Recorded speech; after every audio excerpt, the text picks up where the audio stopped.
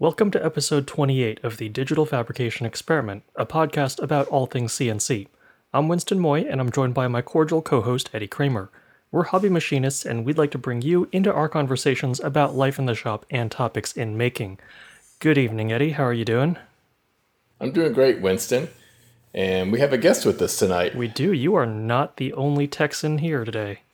We're happy to have Vince Ramirez from Kyle, Texas, also known as Vince Fab on Instagram. How you doing, Vince? I'm doing pretty good. Nice to talk to you guys finally on this podcast. Yeah, we've been trying to get Vince on probably for about a year, right? Just kind of timing on this end and that end. Finally got it worked out, so really glad to have you on, Vince. Yeah, so unlike you or me, Vince actually has a real shop. Hey, Vince, why don't you tell us a little bit about what you do there, or what you guys are doing in your shop in Kyle? Well, I'm in a little shop. We mainly focus on high-performance automotive aftermarket parts and basically stuff that other people don't make. And I share that shop with a tech company, and it's a really nice synergistic relationship. They do the tech, I do all the fabrication, we all work together. So there's always something that's interesting in the shop. So you guys are doing like custom, basically custom build, custom engine modification, chassis, body, the whole thing, right? Kind of a speed shop. Pretty much a speed shop, everything except for the tuning in-house and bodywork and paint, because that's just too messy. But we do all the fun stuff, definitely. Yeah, so I think from what I've seen on Instagram, you're kind of multi-talented guy. You've got welding, fabrication, and now CNC going on. That's kind of what you bring to the mix, right? I try, and when you're in a one-person shop, it really helps to be able to do everything and not have to outsource anything. It helps just to keep all those profits, inside. Yeah. So how long have you been doing this? The fabrication? Yeah, or, has it always been with cars, or how'd you kind of get your start? It has actually always been with cars, and it's not that I was actually interested in cars, it's just how it happened. I got my start at actually my second job when I lived in Arizona, huge company at the time, and I was hired on as a helper, and the guy I was helping quit 3 days later, so they asked me if I wanted to take over this department, and one thing led to another, and I pretty much learned how to MIG weld, do all kinds of fabrication, teach people how to weld my parts. I had welders under me, and it's a pretty cool experience. They had $1 million laser, CNC press brakes, probably about 30 CNC machines. And looking back, I kind of kicked myself not paying more attention to that, but because I didn't know how to program or anything like that, it was kind of always out of my reach. Yeah, so you were kind of more focused on the welding and sheet metal work at the time? Yeah, pretty much welding. I did tube bending. They taught me how to run a CNC plasma, not program it, just run it. I did lathe work, drill press stuff, a lot of manual, and it was just something that clicked with me. And I feel like I'm very lucky because I found what I was meant to do at a very, very early age. I was 18 at the time. So I've been doing that my whole working life. Wow. So eventually, did you get into any kind of machining there, even like manual machining or? Yeah, there was manual machining, there was lathe work, there was for fixtures and stuff like that. And you weren't doing any CNC yourself, right, at that time? No, there was a guy in the office, and I'll never forget this guy. His name was Lalo.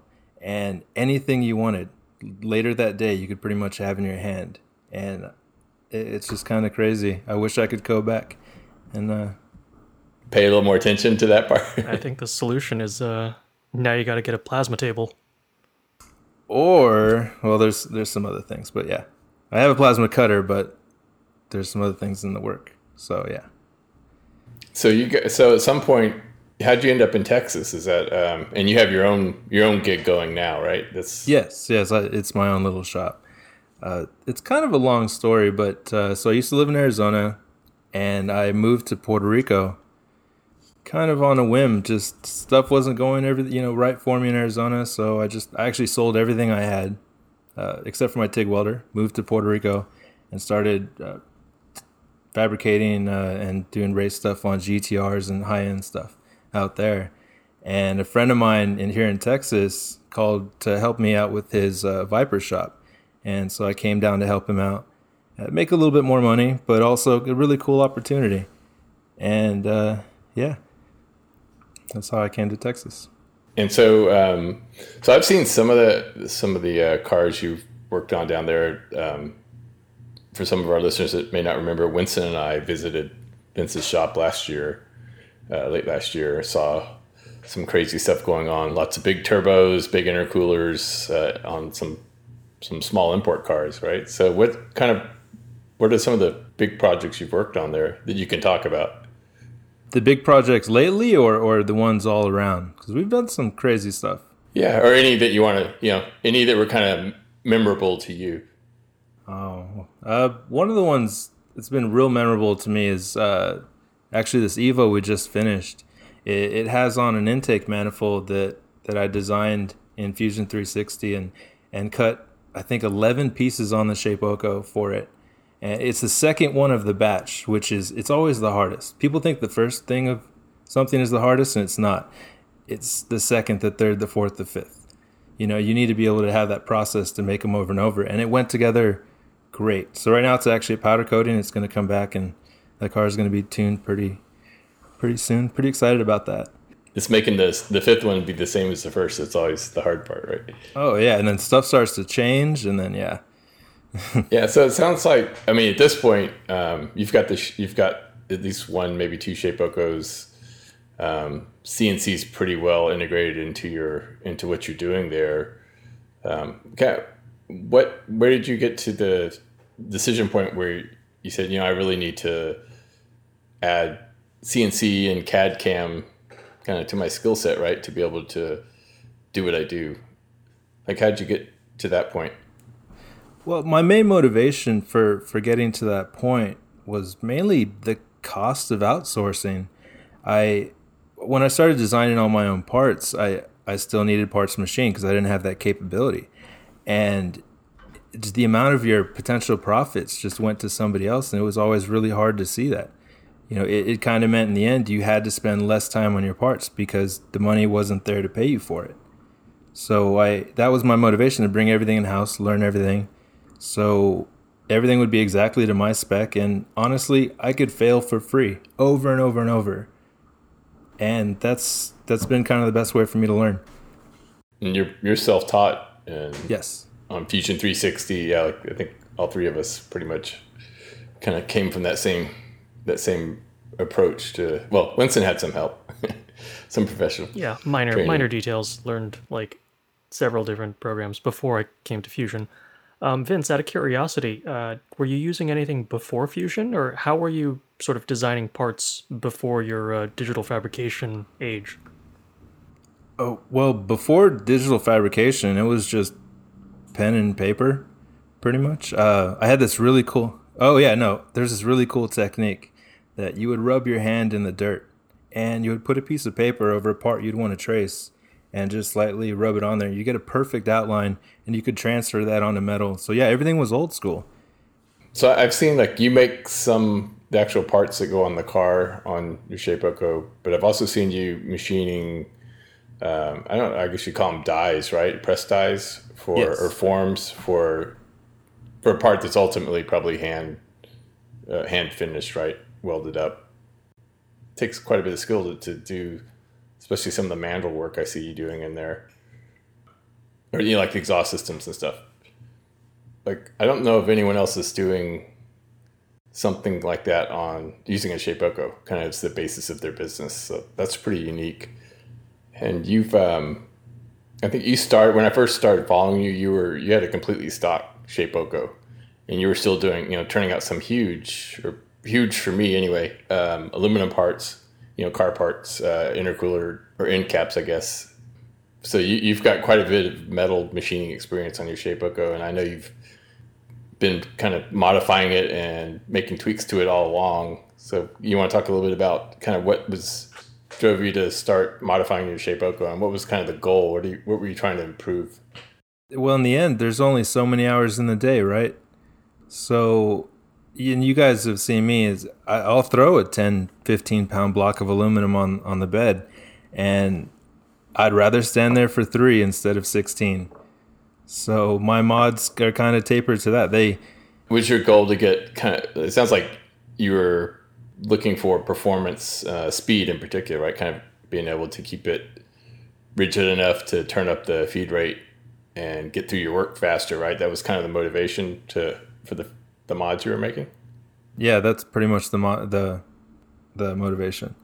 What was sort of your history of the modification? Like, what was the first thing you did, and sort of like where do you think you're going next? So the first thing I did, I actually don't even know if it really did anything looking back to it, but it made me feel better. I made a little brace on the Z-axis to a triangular brace on the mount for the router because I felt that it just had a little bit too much movement.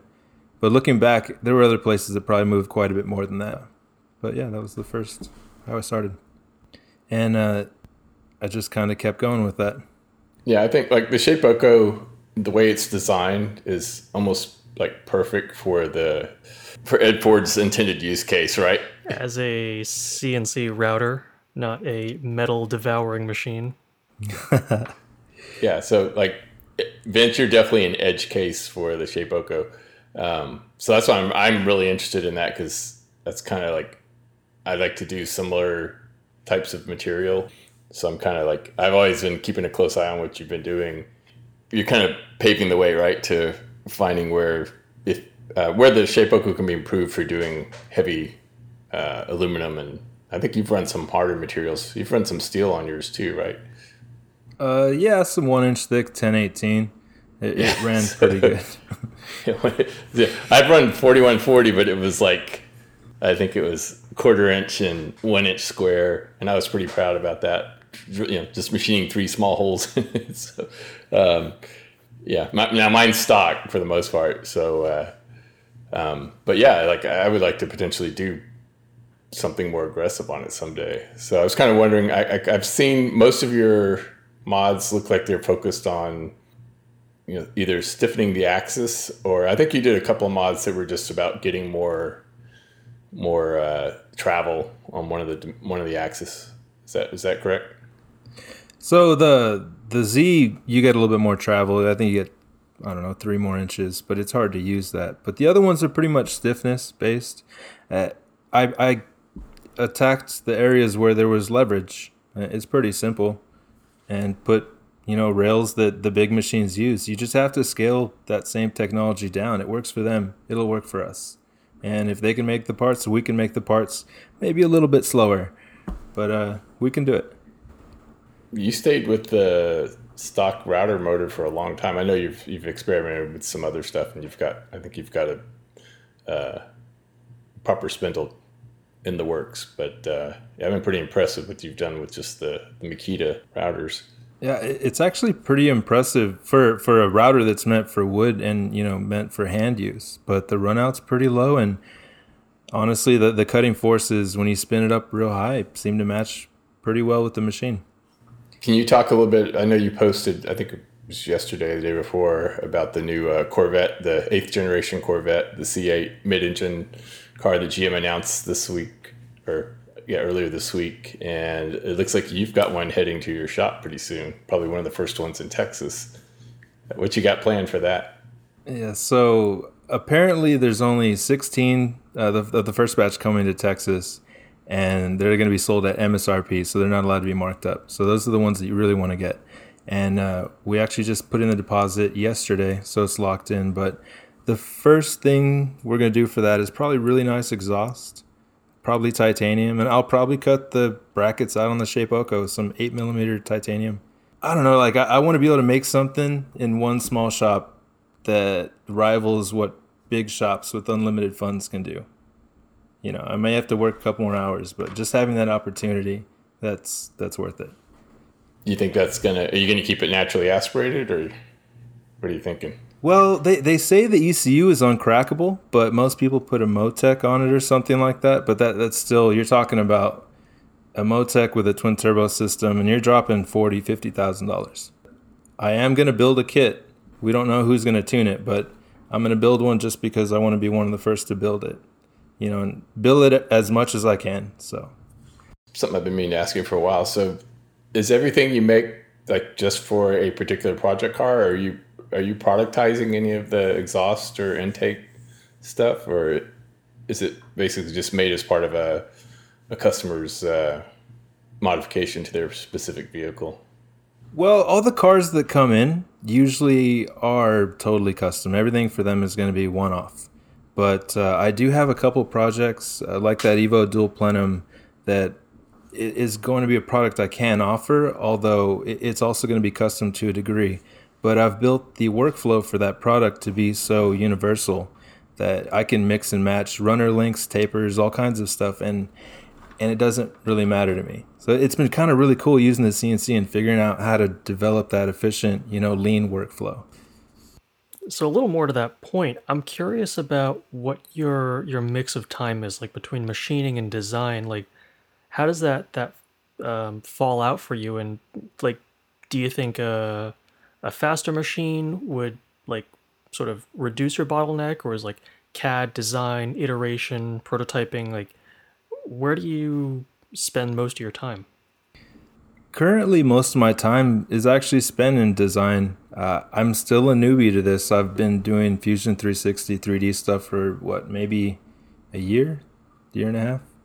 And it being self-taught, it's kind of hard to figure out what you have to do and what works or not. But that's pretty good for like less than 2 years of experience. I'm in a different kind of situation, I guess. Like if it doesn't work for me, I don't eat, I don't pay rent. So it's actually kind of cool having that motivation, do or die.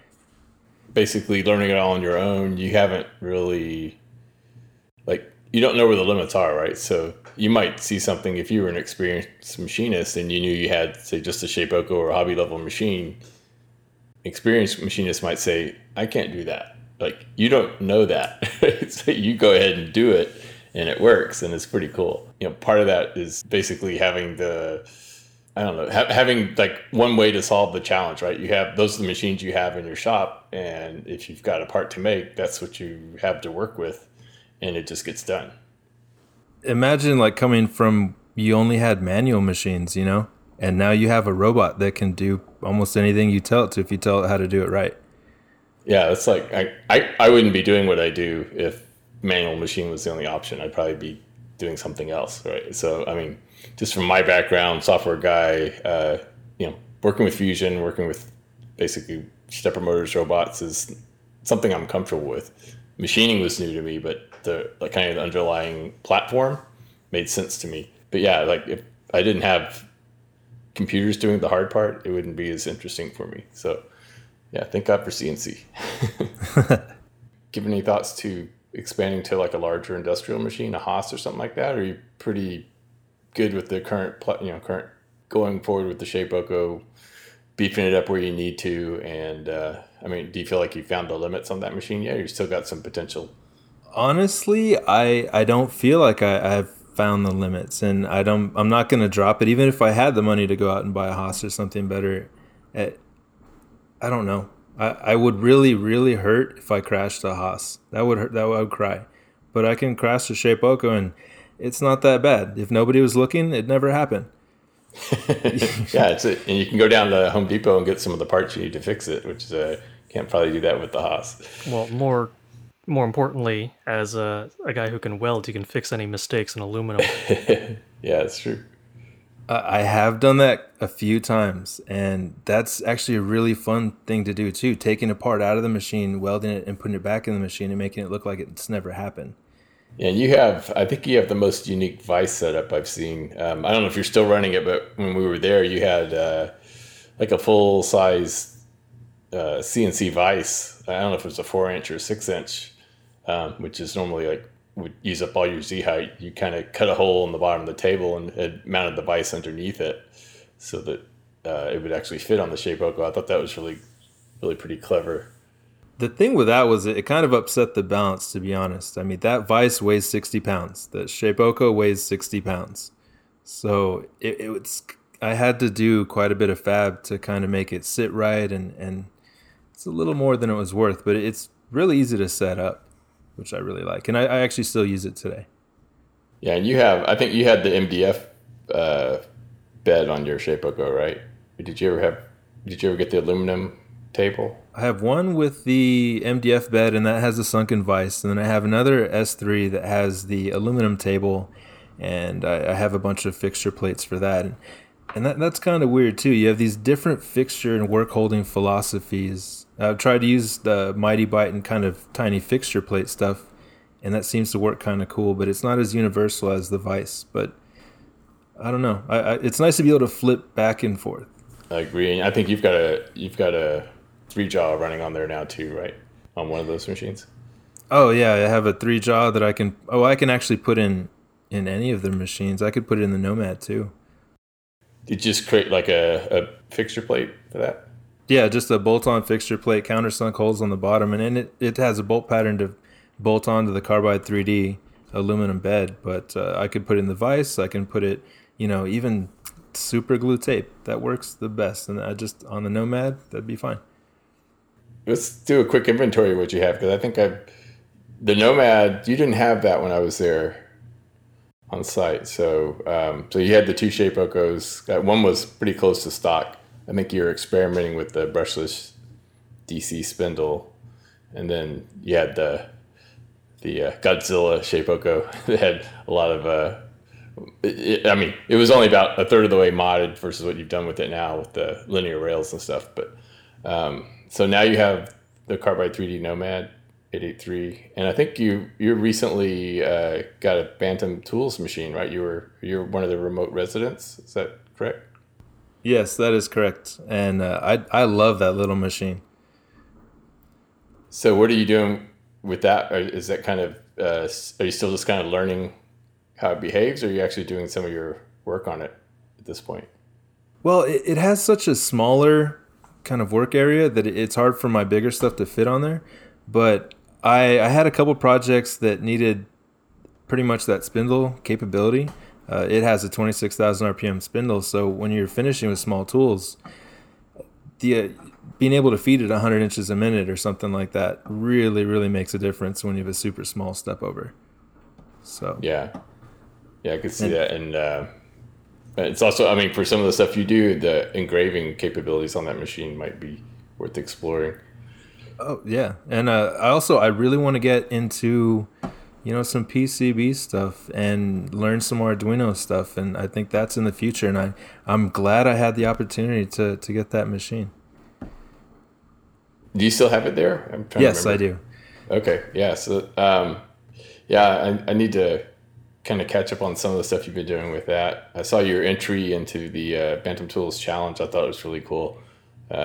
You machined titanium on the Nomad, and the aluminum piece for the entry was done on the Bantam Tools machine. Is that correct? Yes, I did a miniature little Bantam machine, and all the sides were double machined out of titanium 088 stock. And then the insides were 3D machined on the Bantam because it was just kind of cool to be able to do it with that machine, but I was actually told not to do titanium on the Bantam, so that's why I decided to split up. Yeah, I think that's probably at the upper end of what would be good for that little spindle. Yeah, well, I actually did titanium the other week, though it worked really well.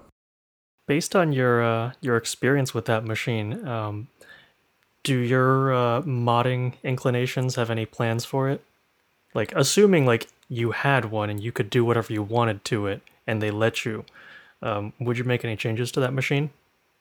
There's one change I would make, but it's kind of, I really want to mod it, but I also don't want to upset the balance. And I feel like maybe I just need to learn to use the machine better instead of just wanting to make it better and upset the balance. You know what I mean? Yeah, I think it's a less, my take is the Shapeoko is a more amiable platform for modification than something like the Nomad or the Bantam Tools desktop PCB milling machine. So I think they're more kind of like, especially the BT machine, the enclosure, like everything's kind of designed together. The enclosure's like a stressed member. It's the frame for the machine, right? So I would think you'd pretty quickly like make a change and run into problems elsewhere with those machines. things like work holding, of course, not really. I don't consider that machine modification, but custom work holding and the stuff like Winston's done with the adding air blast definitely makes sense. And things that don't really impact the base performance of the machine. But I don't know. Well, I've actually been given the go ahead to mod it, and I did ask. And the only thing is, yeah, I'm not sure how to take it apart and put it together to make sure it'll be the same machine, because it is a stress frame. So I don't want to ruin it. I'd rather just learn how to use it better. I mean, what kind of projects besides the finishing? What else you got kind of targeted towards the Bantam machine? Most of my projects aren't really targeted just to one of my machines, but the nice thing about the Bantam, it's the only one that's kind of portable. Like I literally unplug it and throw it in my truck. It's 17 pounds. And as much as I like all of them, it's kind of cool to be able to do that.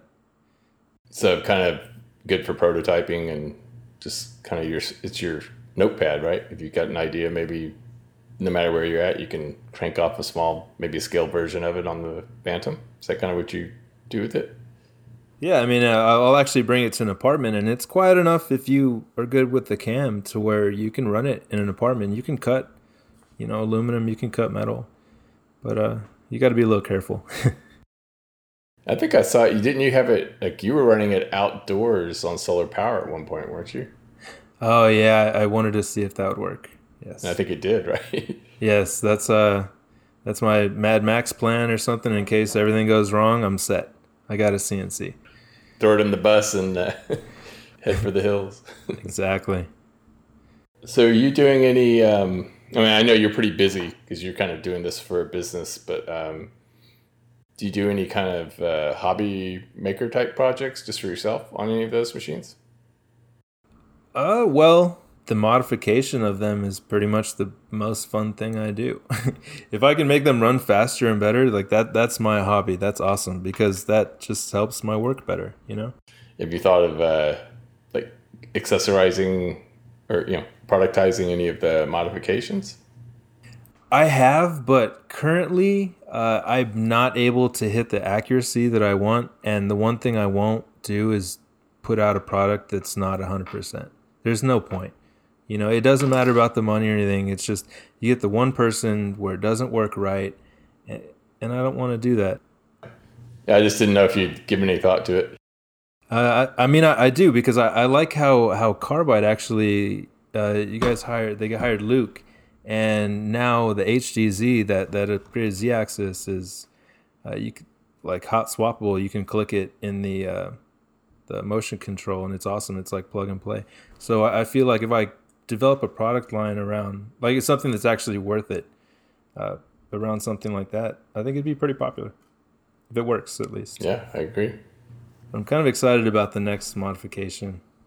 Is it something you can talk about yet? I mean, I could talk about all this kind of stuff, but I have a couple of spindles actually, aftermarket spindles, but they are also a lot longer. So now I think that gives me the chance to upgrade the Y-axis to linear. So the Shapeoko will be fully linear rails, and we'll see what it can really do on a good motion system. Yeah, and you have a tool changer or ATC compatible spindle? Yes, I have a 0.8 kilowatt tool changer with SK15, so I believe that goes ER11 or up to 7 millimeter. And then I have a 60,000 RPM spindle as well. Do you have any idea what you would move to for G-code sending? Because I'm pretty sure Carbide Motion won't let you do that. Yeah, probably a universal G-code sender. As much as I don't like it too much, it works pretty good. There's also CNC.js, and there's a lot of good macros out there. So there's a good amount of options, but it's nice to be able to use the Carbide and the plug and play. I kind of wanted to talk about some of this dry machining, to be honest. I want to swap notes with you about steel and titanium, because I know your cutting parameters have been, well, to me they seem pretty crazy, but what are some of the trends you found with SFM and depth of cut? What do you think you can pull off in terms of let's start with titanium. Let's say 10,000 RPM. And yeah, let's start Shapeoko, and then we can dive into the Nomad, the Bantam stuff, because that's eventually where I'm going to be moving. Yeah. Well, I'm gonna say I would probably not try to do it dry at all. I actually use a lot of the WD-40. It's not actually WD-40; it's a mixture, but I use that as a reference for how hot it's getting because these metals, like unlike aluminum, they don't have the same thermal conductivity, and that's what makes them harder to machine.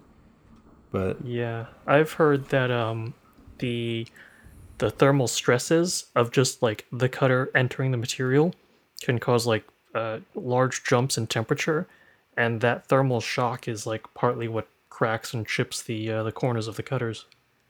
oh yeah, and then once you have one cracked, the rest goes down, right? So you officially would say if you can use any sort of coolant or lubrication on titanium, do so.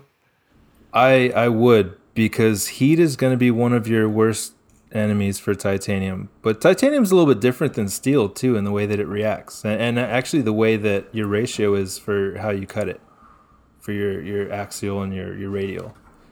For me anyway. But Yeah. What's sort of the guideline you go for, like between them? Do you have like a ratio of like axial to radial, or how do you pick and choose your depths of cut? I it's kind of funny. Like I don't write anything down. I don't go by percentages. It's just kind of what I've done in the past, and I tailor it based on what I feel like the machine can handle because every setup's going to be different. You vary the stick out, 100 thou, and it's going to be different. And that's what I really like about feed override is I usually cam down to my minimums, and I use feed override to see what happens, and then I adapt based on that initial toolpath. And you tend to favor like larger tool diameters, and I'm talking specifically about aluminum here. Like I've seen you cut with stuff bigger than quarter inch with good results. You've been doing a lot of work with the single flute, like Datron and maybe other vendors in aluminum. Is that still kind of your go-to end mill for aluminum? If when I have them and I can use them and I don't feel like they're in danger, I definitely do use them. But they're my most expensive end mills and also my highest performing, so I kind of use them sparingly. Also, an 8 millimeter at 30,000 RPM is kind of scary, to be honest. 8 millimeter single flute. Yeah, single flute. Yeah, unless it's like, especially if it's an unbalanced. I don't know if you have like, if you're talking about Datron, the balanced ones or just like a generic unbalanced. Like I have some larger, not that big. I have like a quarter inch, pretty large single flute that's, it's not Datron. I can't remember who makes it, but that thing, even at 10,000 RPM, I can feel it in the machine, just the balance. So, yeah, I can imagine like trying to run something like that at the high RPM and aluminum on the Shapeoko. That's what my experience kind of ends with the 1/8 inch cutter for the most part. Like I kind of work 1/8 inch, I'd say 4 millimeter and smaller on the machines I use here. So that's kind of like, I like watching you work with the bigger diameter end mills because that's kind of different performance realm than what I'm used to. Hey, Vince, um, do you have any sort of guidelines for steel or stainless steel? How like what would you do differently compared to titanium there? All right. So, in my opinion, and this is just my opinion, what I've seen, titanium doesn't like a high depth of cut. It likes a nice high radial cut, just a bigger chip. And this isn't a huge difference. It's just a little bit. And just the bigger chip will help take heat out just because the heat just will not move in titanium. It'll just stay localized. And that's also a reason why coolant's good. But like as far as recommendation type stuff or Yeah, like do you? I think you always run at 10,000 RPM. But like, do you vary up? Do you go for a deeper depth of cut? Do you change up your chip load? well, actually, I do vary at my RPM quite a bit. With the Nomad and something like that, a 10,000 RPM spindle, I don't really have to worry about balance or anything. But I usually keep it pretty low. Even on the Shapeoko, I mean, what are you typically cutting aluminum at? Well, I cut aluminum it depends on the tool, and like you said before, the balance in that single flute. I kind of vary the RPM based on what kind of balance that you feel, because that can make a very big difference. And if you have an imbalance in the spindle, you're not going to have a good finish. Everything does matter. I know you have the WD-40 drip, but you also run a little mist ethanol system also sometimes? Yes, I run a Trico micro drop, and that was actually loaned to me from a friend, and it's a $750 crazy, minimal lubrication system. Yeah, I'd never be able to buy one, but he just let me borrow it. And I run alcohol, I run WD-40, I run all kinds of mixes in between based on the type of finish I want, or how hard I'm pushing it, or if I have to weld it, the post-processing. Is that working pretty well? Yeah. I mean, it works great. WD-40, honestly, it was what saved my life in the very beginning. Like, I remember building my first JPL Richard drip bottle, and that's the only reason I could cut aluminum, because I had no idea what I was doing for speeds and feeds. And yeah, I mean, from there, I mean, it's been working really well. And the drip and the micro drop works really well. There's a lot of air, so it helps with chip evacuation, but you don't have a lot of moisture. Yeah, I could even use it probably on the MDF board, so it does in drops per minute. The dial adjustment, it's pretty cool. Yeah, I'm looking forward to ethanol on the Neo, but that's new to me. I'm not used to cutting with any kind of coolant, so I may be picking your brain about that, especially in aluminum. Is it adjustable on the Neo, or how do they do it? Yeah, it's an MQL similar to what you were talking about. It uses very little ethanol. It's almost like, it's a minimum quantity lubrication, right? So I think it's like a 5-liter tank and it lasts forever. Honestly, I love the alcohol aspect in the MQL stuff.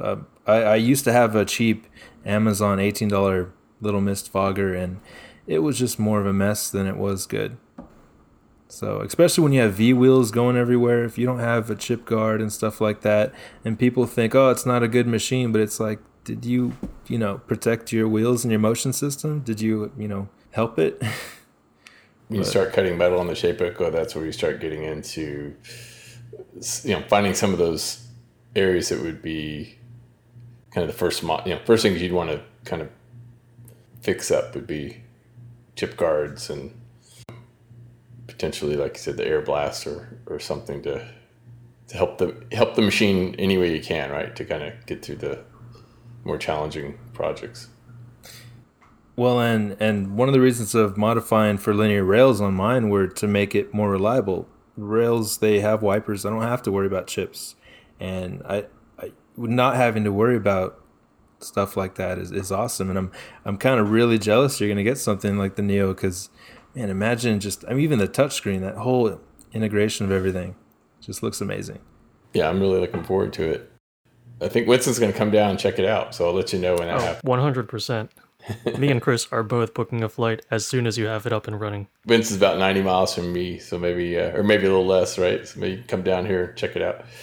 But speaking of being, shop tours, Ed Ford came up there, right? You guys, I think your Carbide 3D customer focus video was just released on YouTube. I don't know, when was that, Winston? About 2 months ago?